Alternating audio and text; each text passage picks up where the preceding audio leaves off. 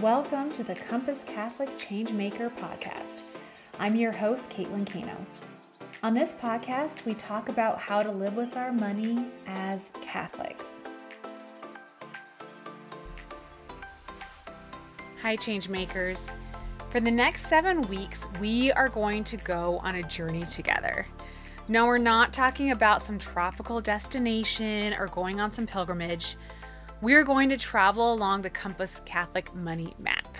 This money map is a tool that we use at Compass Catholic to help our study participants prioritize their money tasks. The money map provides you with a plan, and this plan is needed not only to achieve the goal that you're setting out for, but it's also needed to break that goal up into bite-sized chunks, making it much more attainable.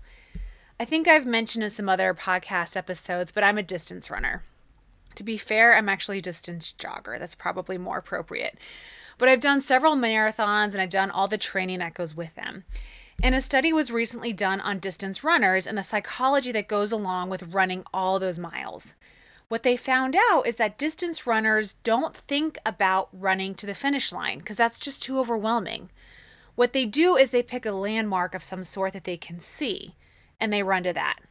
And once they hit that goal, they pick another visual landmark. And then they run to that. And that's how the money map works. Your journey is broken up into 7 destinations that make the journey to financial discipleship seem not too overwhelming. And the beauty of it being organized the way it is that when you realize you want to start living as a financial disciple and you want to gain control of your financial life, we tend to want to do all the things. But that can get overwhelming real quick. The money map provides you with 7 steps towards financial wellness in a biblically informed manner. So we're going to focus on the first destination today, Destination 1.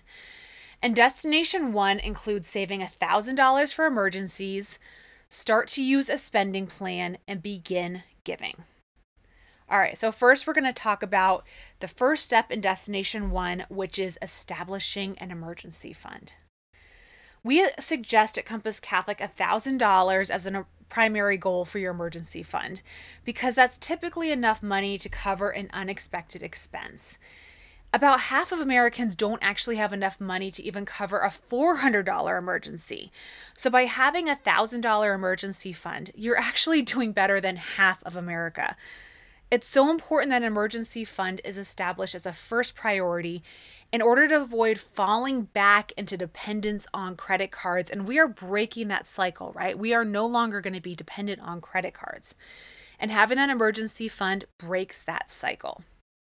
So we often get a couple questions. I'm going to go over the questions that we get frequently. And the first question is, where should I keep my emergency fund? The next question we get is it okay to keep my emergency fund in my checking account? And then the third question we get is that people ask if they can keep it into higher interest accounts so it earns money while it sits there. And the answer is the same to all these questions. To these questions, I say it's probably best to keep your emergency fund in a separate account that's intended for savings. If you keep it in a checking account, you're probably going to use it if the temptation gets too severe. And if you invest it, you take on risk. And the whole point of the emergency fund is to offset risk. So just a basic savings account of some sort will do for the purpose of the emergency fund. In addition to no longer relying on credit cards, there are a few other benefits to having an emergency fund. A couple of these include it keeps your stress level down. It's no surprise that when life presents an emergency, it threatens you. It threatens your financial well-being and it causes stress. If you're living without a safety net, you're kind of living on the edge. You're living on the financial edge, hoping to get by when you run into a crisis, and that's no way to live. So having an emergency fund keeps that stress level down. It also keeps you from spending on a whim. We all know the phrase, out of sight, out of mind. That's the best way to store your emergency fund. If the cash is only as far away as your closest debit card, like if you keep that cash in your checking account, you're going to be tempted to use it for something you don't need. Keeping the money out of quick reach means that you can't spend it on a whim. So by putting it in that separate savings account, You're also going to know exactly how much you have and how much more you still need to save. So, a couple of really great benefits to having an emergency fund, in addition to just breaking that cycle of relying on debt whenever life happens, right? So, you may be wondering, how am I ever going to save for this emergency fund? Some people are living in a deficit budget and we're breaking that cycle and they don't see how savings is even possible. So here's some things to think about to kind of get yourself going and developing that $1,000 emergency fund. So first, you can have a yard sale. You can sell things within your house. You may also consider living on a really strict menu for a few months. Our food spending can get out of control real quick. So by having a strict menu, you can actually probably save several $100s a month by not spending money on food. You can sell something that's just sitting in your house using eBay or using Facebook Marketplace, one of those selling platforms. You can cut out all dining out while you're saving for an emergency fund. I have a family of 6, and I know one meal out can start reaching close to like $80, $100 sometimes. So if you cut out all dining out, you may be able to develop that emergency fund quicker than you think. You can also save your tax refund. And if you normally get a huge refund, you may want to take a moment and check your withholding status. If your withholding status is not appropriate and you're getting a huge tax refund every year, you may want to modify that withholding status so you get some more cash in your pocket every month. And then you want to use that cash to develop your emergency fund rather than letting it go into the black hole of your spending, right? Something else you can do is you can check your state's unclaimed property division and see if you have any unclaimed cash that your state is holding for you. This is a thing, I promise. This is a real thing. Just go to your state's unclaimed property division and there may be possibly an apartment refund that you never got or a utility deposit that you never received last time you moved. So check and see if there's some cash there for you. So there's lots of things that you can do to jumpstart this emergency fund and get it going. But the most important thing you can do is the next step in Destination 1, and that is to establish a spending plan, aka budget. Call it what you will. Spending plan, budget, it's all the same thing.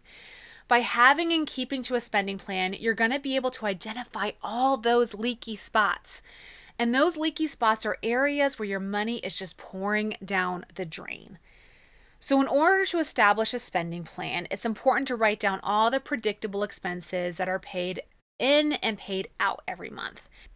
And it's also critical to track all those variable expenses that crop up, especially those variable expenses like eating out, randomly catching a movie because we can do that now, or traveling for special occasions. We are in the summertime as we were recording this, and traveling on a whim can really eat at your budget.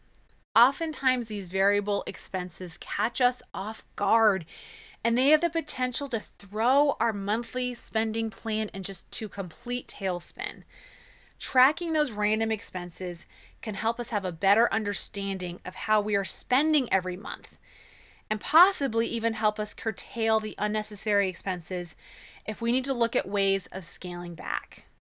When we're considering our variable expenses, what I want you to consider is those bills that come in quarterly or yearly, because we forget those, right? We forget our quarterly trash bill or an annual property tax bill. And when we get them, they feel like emergencies, but they're not emergencies. They're just variable expenses. The best way to plan for those is to figure out what they are, add up the total amount due for the year, and divide it by 12 to determine how much you need to set aside monthly for those quarterly, annually expenses that we have that pop up. So after developing a working spending plan, if there's money that's not yet assigned to a specific category, it may be really tempting to assign that money to paying off your debts, because once we realize all the nastiness that goes with having debt and how it's holding us back, we really want to get that debt paid off. And we get this surge of motivation that we want that debt to go away.